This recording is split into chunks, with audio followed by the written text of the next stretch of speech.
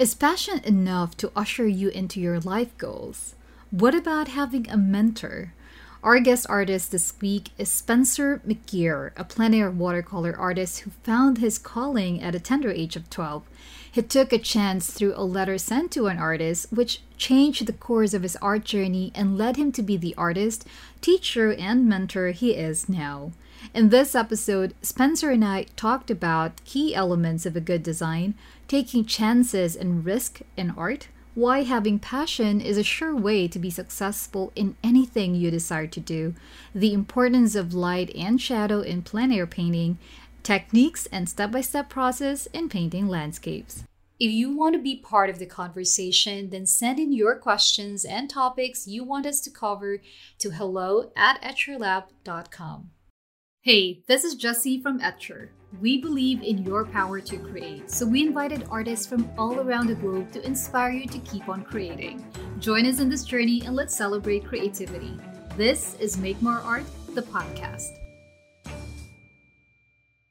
first recollection of being interested in art and started drawing when I was, I'm going to say fourth or fifth grade in school.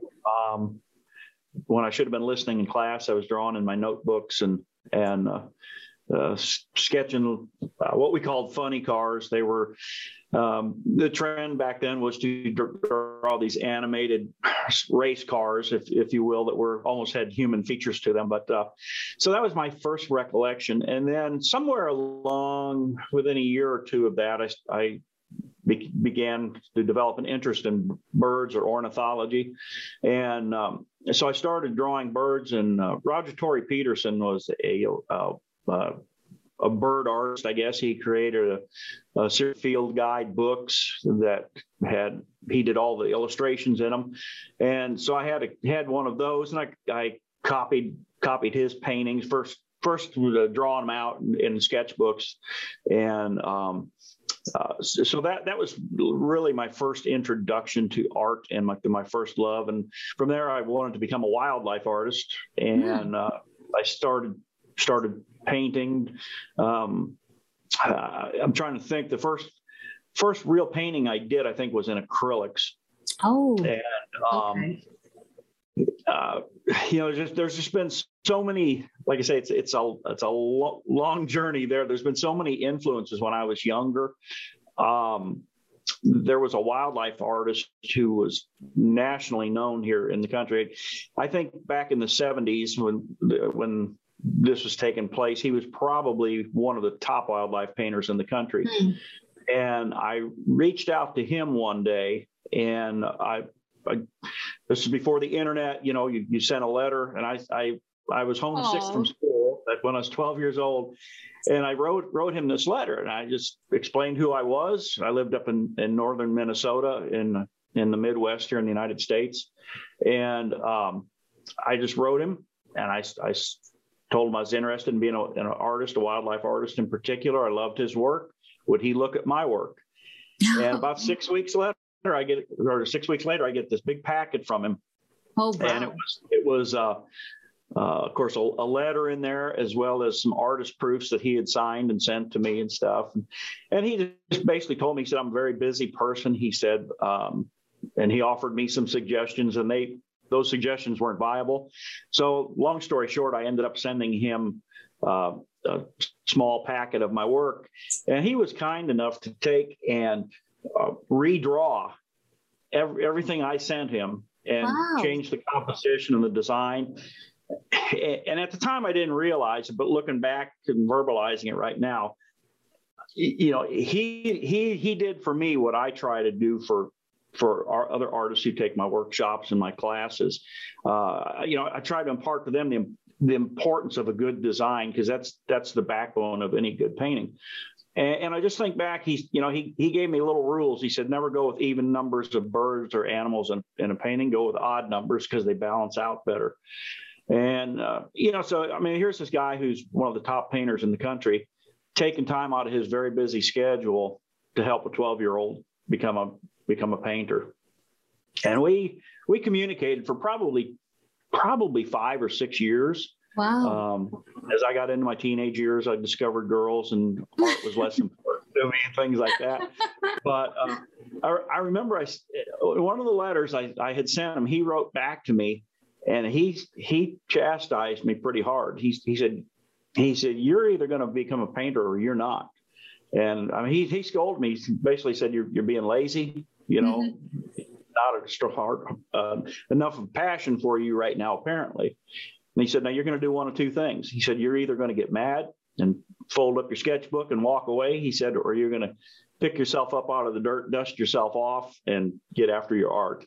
And 40 years later, I still remember that letter. It really hurt, but it was the best thing I needed to hear too. So that's helped drive me through all the difficult times as an adult trying to be an artist too.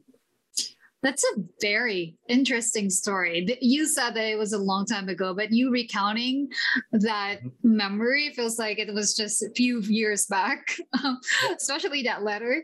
And I'm glad that you found your mentor at a very young age and you took that courage to write that letter to that artist and that you look up to. And great thing as well that he replied, but he took the time, like what you said, out of his busy schedule to reply to a 12-year-old. That's really very kind and generous for him to do that. And the communication continued on for, you said, 6 years. And that letter sort of a make or break, which led you to become the artist that you are now. And I've interviewed a lot of artists here on the podcast, and each of you have their own stories of how you started. But so far, this one is very unique in a way because of that letter. And at the same time, at a very young age, you found the courage to really follow through with your passion. Yeah, so, go ahead.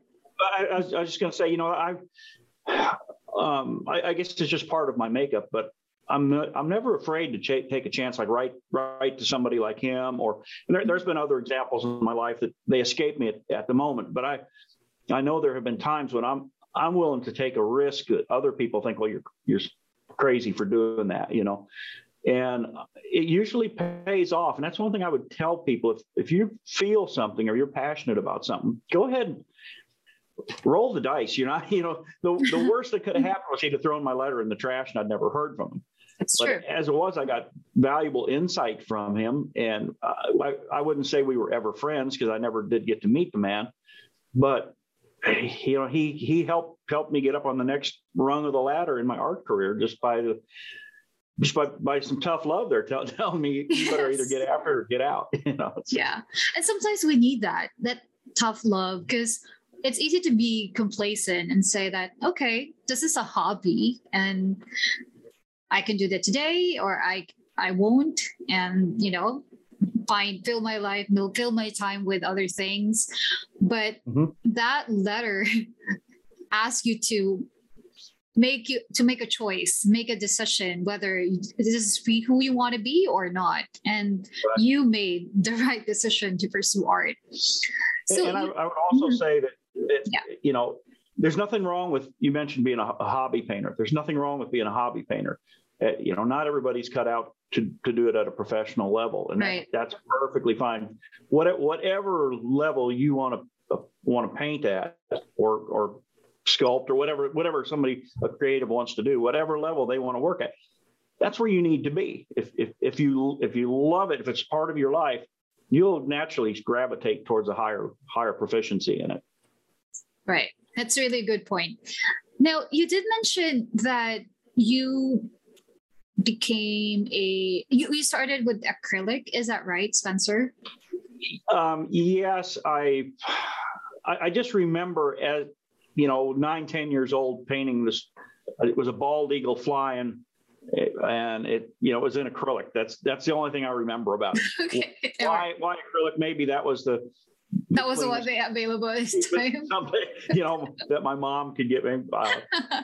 I lost my father when I was 6 years old. So mom raised 4 kids as a single parent.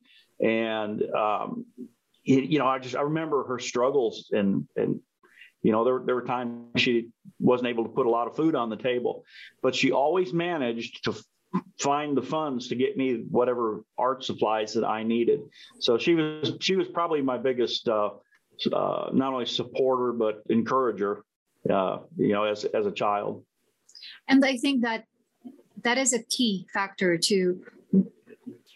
that ushered you to where you are right now.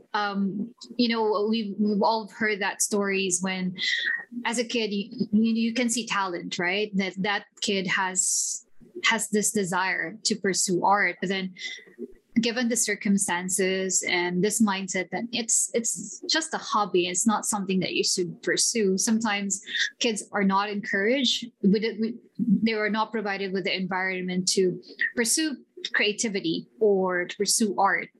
And I'm glad that your mom did, despite the circumstances surrounding it. During that time, you said she managed to put some fun and to support you and encourage you, being your cheerleader in your art journey. So yeah, kudos to your mom. And I'm sorry for your dad losing him at a very young age.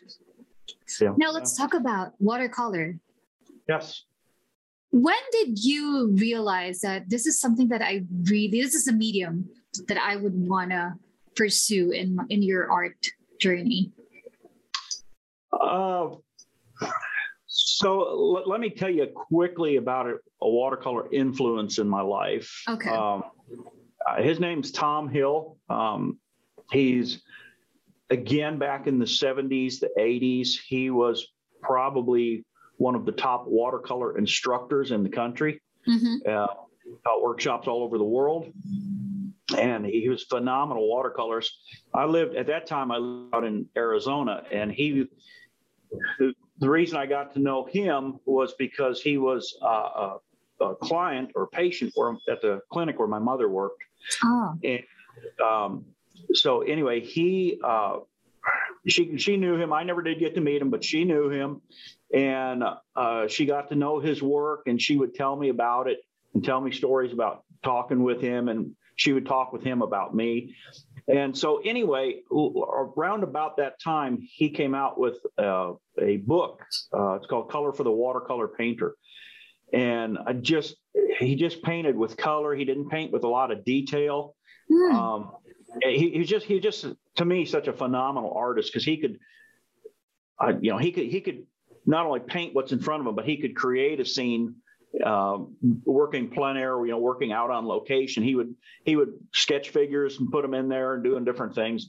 He was just such a phenomenal painter. So, he solely painted in watercolor at that time, and I really, really loved his work.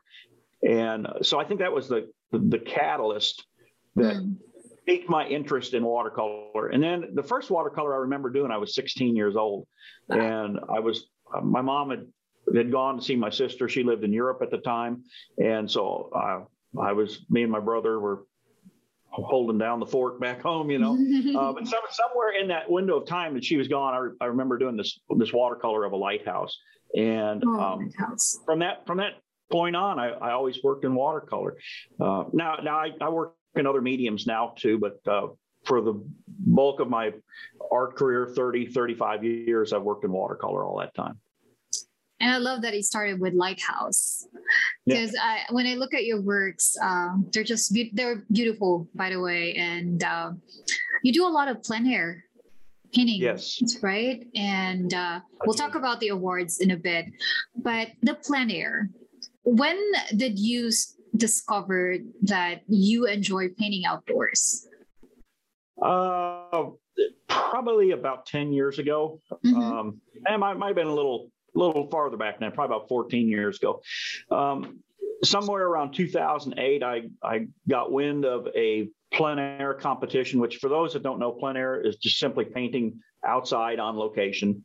Thank you. I like to broaden the context of it and say it's really painting from life or drawing from life. So by that, if you're working in a studio with a model or something, to me, that's still kind of the same thing.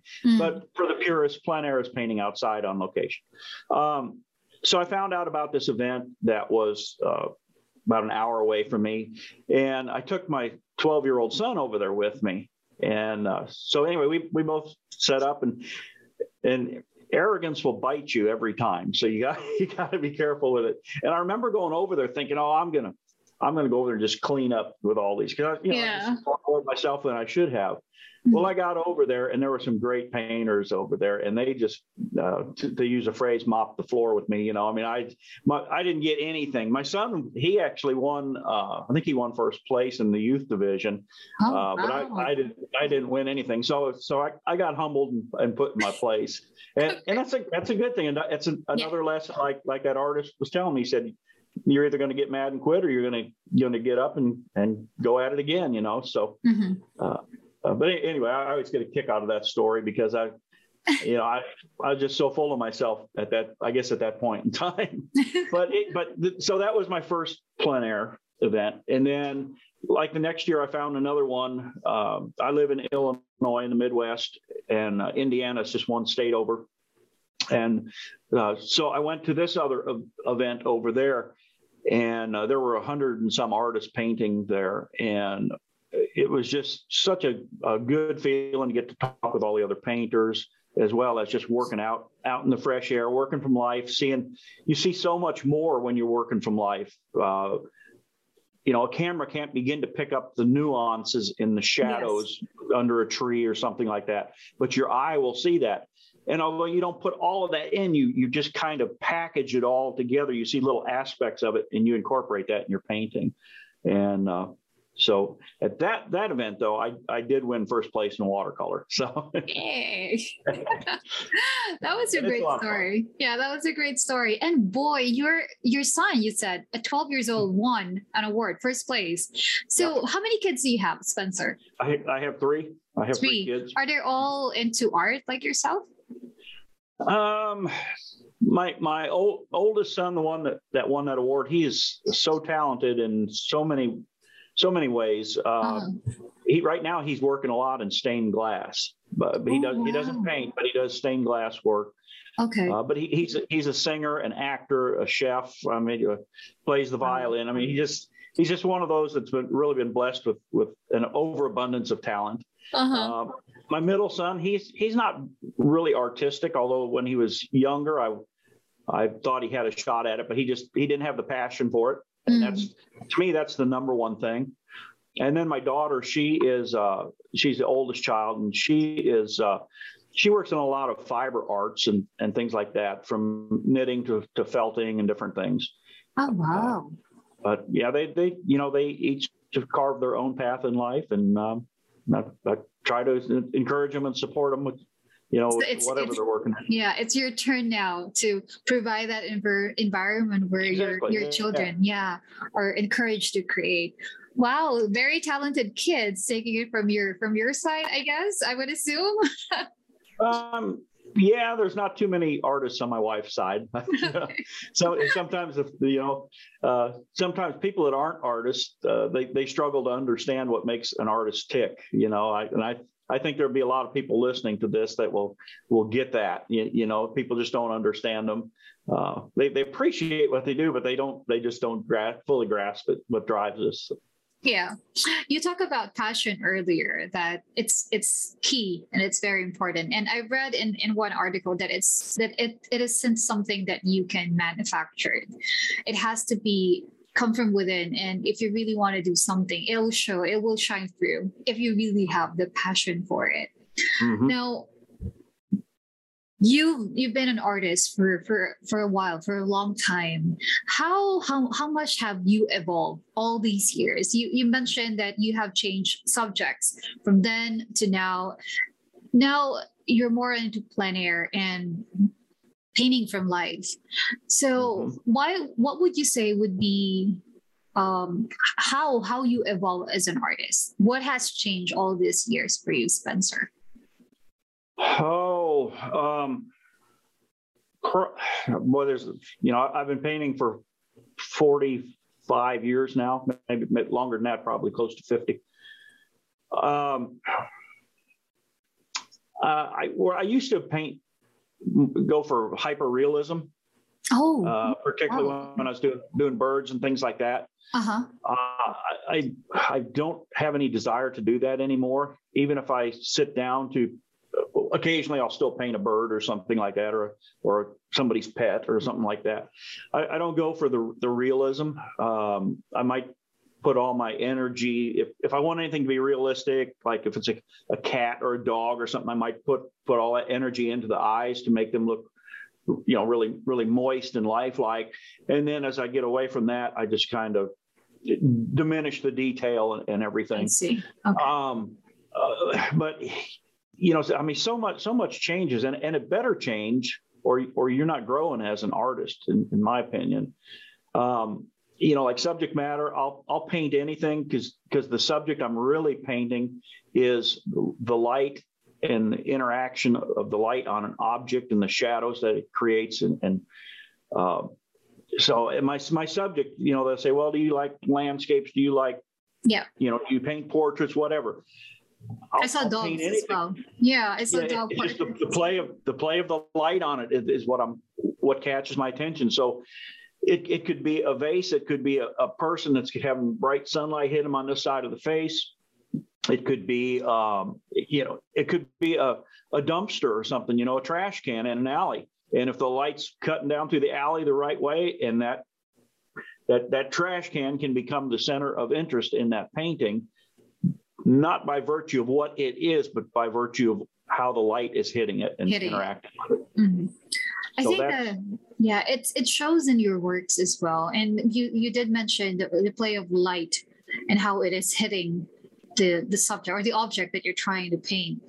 Mm-hmm. How important is light, Spencer? Because I know for a lot of art, especially for beginners, that is something that we struggle with.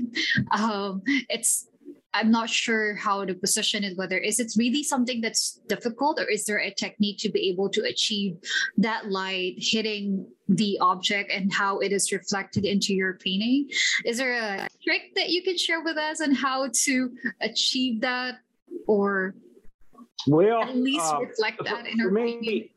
Mm-hmm. Okay, so for me, something that is brightly illuminated, like right now, the sun is shining outside. It's a beautiful day here in springtime. And I'm probably going to go out and try to do some plein air painting after a while. And a day like today for me is much easier to paint than an overcast day. Uh-huh.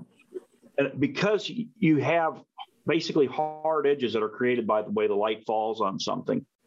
If it was a foggy day outside or really overcast or rainy, everything is subdued. The color saturation is diminished. The hard edges disappear. And for me, it's easier to paint something that has stark contrast on it. So then from there, what I would recommend people look for is figure out how you can break whatever it is you're painting up into 3 or 4 large shapes. Find a like if sunlight's hitting the side of a building. Okay, you got that bright side of the building, and then you got the shadow side, and then you may have some trees and sky around that. I isolate those shapes, but by virtue of keeping it simple like that, there's light interacting on all the leaves on the trees and different things like that. But they are, if you try to paint all that in there, it's going to just clutter up the painting and make it too busy. So you want to just find those large shapes, and the light and the dark will do that for you. And start by painting that. And then when you get towards the end of your painting, then you can embellish it with a few more details. But I work to keep it simple, and I think that's just the way I'm personally wired. That's why I like the interaction of light and dark, because it automatically makes it simpler for me. Right. Simplicity. I think that's a key word from what you just said, because most of the time, for especially for beginners side, we want everything all together. We want to paint everything that we can see. Yeah, but hearing you talk about simplifying things, working with shapes, it will allow us to focus on things, and the composition would really show when it's not too cluttered. And it's simplified, like what you said, by starting out with shapes and playing with the contrast of dark and light. Talking about because you've recently taught with us, you have shared your during the live demo. So the mini workshop is happening this Friday. So upon this recording, you're probably watching or listening to this recording on a Monday, and Spencer has already done his mini workshop. So you better check out the link that is posted on the site on this episode on their show notes. But for your mini workshop, Spencer, rather, what is it that you will be teaching our students? Okay, so in my live demo, I focused on teaching gradient washes, particularly a sky wash, and we'll carry on with some of that in this mini workshop. But what I want to focus on in the mini workshop is taking a scene and doing exactly what I just talked about, simplifying it, isolating these.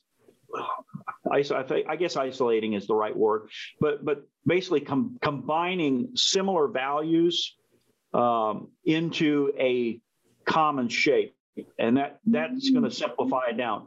So I've got something here I could show you that. Yes, please. Yes. Okay. This is one of the things I'm going to utilize with in the workshop that's coming up. Okay, so you can see this right here. Yeah. Okay, so up in the sky area, we're going to focus on loose two things: loose painting, a lot of moisture up in here, but we'll also focus on negatively painting around these trees here. And that's negative painting is a very powerful tool.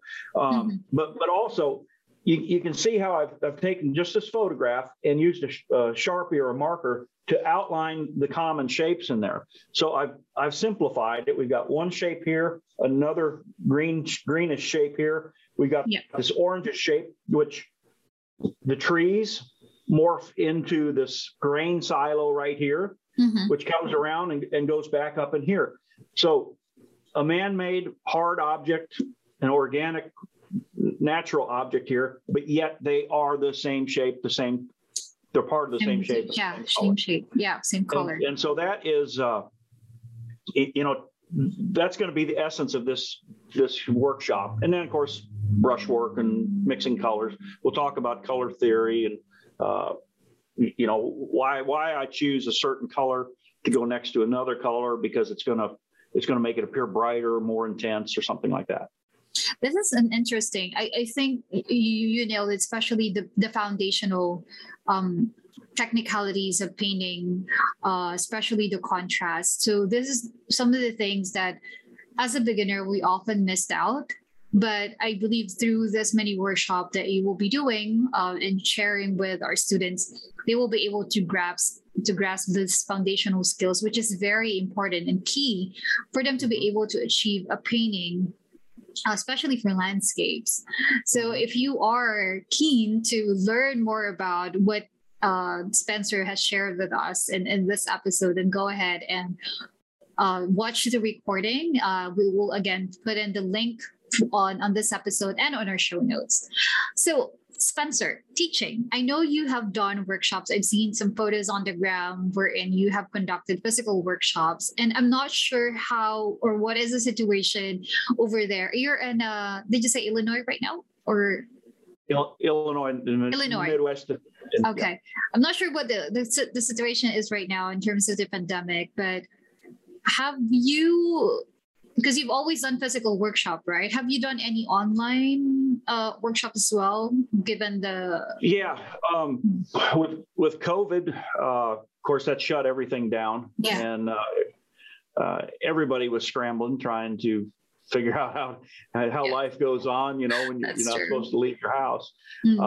So I've some of the locations that I have taught in-person workshops before, I've met with them, and we figured we would try some Zoom workshops, and they've actually gone real well. And my opinion is online teaching like Zoom and StreamYard and just all the different formats that are out there, it's not going away. It's just another tool now in the teaching toolbox. It doesn't replace in-person teaching, but we've honed our skills where the cameras do a good job, and we've learned how to light, and so you get a really good experience at a very minimal price. And for those that can't travel, don't want to travel, don't have the resources to travel, they can take an online class. It's good. But like I said, it doesn't replace in-person. I still like in-person teaching, where I can walk around, where I can, I can point to a student's painting an area that I think is really good, or an area that's maybe a little bit weak. And, I can sit down and paint on it if they're willing to let me do that. I'm happy to make a few adjustments for them. But yeah, teaching, I really love to teach. And I find like one of my flaws is sometimes I give too much information. In other words, the students are not experienced enough to absorb everything that I'm throwing at them. And so I'm always trying to put on the brakes and keep it as simple as I can. Okay. And so that's why I think, like talking about simplifying shapes, if they can get that, well, they can do a whole lot better job than if they're trying to paint every leaf on the tree, so to speak. I'm sure our audience and our students will benefit a lot from your class. Now, let's go back quickly to teaching. I remember referencing back to the story earlier from your mentor when you were 12, and he giving you tips and providing feedback on your works, redesigning, you said, recreating your works and showing you how important design is. Now, in your teaching style, is it something that you also adapted? I'm asking because I want to understand what your teaching style, although you touched on this a little bit earlier, that you tend to give a little bit more information, but you're now learning how to put on the brakes and simplifying things. But do you also show some tough love to your students as well? Or what is your teaching style in terms of providing feedback as well? Okay. Yeah, that's a good question, because I won't tell an untruth to a student, but I will try to find a way to package the truth where it's palatable. Okay. Yeah. So we always start by bringing out the good points. If somebody gets called into the boss's office to be reprimanded, they try to build them up first before they let them down. So I try to find I try to find the good points in a painting, and even within the weaker areas of a painting, I try to find the good stuff that's going on there, and then offer suggestions that, if this color was warmer or cooler, or, if you had a little more blue in it, or something like that, or it's awful busy. One of the things that pops in my mind right now is I'll show them, and I always take them through the painting step by step. So they get to watch me do a given area before they ever do it. And many times they will still just follow their own path. And like if it's trees, I'll treat this whole shape with a dull variety of colors, basically. Not a lot of little brush strokes. Well, then I go over and look at theirs, and they've got all these brush strokes going on there because they've tried to put all the leaves in and everything. Yeah. And I'll try to find a gentle way to say, look, this just is really busy in here, and it's distracting to my eye. Why don't you take your brush and wash over that and try to knock some of that down?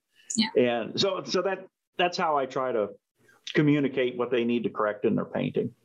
I think it's a good way to provide feedback, because that's really the role of a teacher, right? To be able to guide the students and to give honest feedback that will make them better. And I think you're very effective at that, given your experience and the number of people that you have taught in your career. Now, this is your full-time. You're doing art full-time. Is that right, Spencer? Yes. Okay. Wow. Amazing. And given this length of time that you have been painting, is there something that probably a practice or a way of working within art that you would say challenge or a belief that most people do when, especially when working with watercolor, that personally you would say, I want to challenge that because, or something that you don't necessarily believe in, if there is one thing. In other words, commonly held beliefs within the painting world that I would challenge. I might not agree with, or right? Yeah. Okay. Well, one that comes to mind, I hear people say that there's no such thing as talent. And you talked about talent earlier in this interview, and I would politely disagree with them on that. I'm a person of faith, so I believe that my talent is God-given, and I believe I have talent. But to that end, I think that passion that we were talking about is a huge part of that talent. Now, I believe anybody can learn to draw, anybody can learn to paint, but it's the passion linked with that talent that's going to carry you through the times when you've painted your fourth terrible painting in a row and you've thrown it in the trash and you think this is stupid. Why am I even wasting my time? And you want to walk away from it, but that passion that's in you, it's integral. It pulls you back to it. I've got to go. I've got to try again. I've been doing my painting full time since 2014. But for the 30 years prior to that, I was raising a family. I had a day job. I was doing all sorts of different things, and my art would take a back seat. Sometime for months at a time, maybe 6 months, I wouldn't paint. But there's something in me that I always had to come back to it, and that's craft it how you will, but I link that into the talent aspect of it. And I hear some people say, anybody can learn to draw wonderful and be great. Yes, you can be taught things, but you got to have that inner drive, which I would term as talent and the passion. So, thank you for sharing that, Spencer. I absolutely agree, specifically with passion. I think in everything that we do, we have been given gifts and talents, but it's up to us to cultivate that and use it.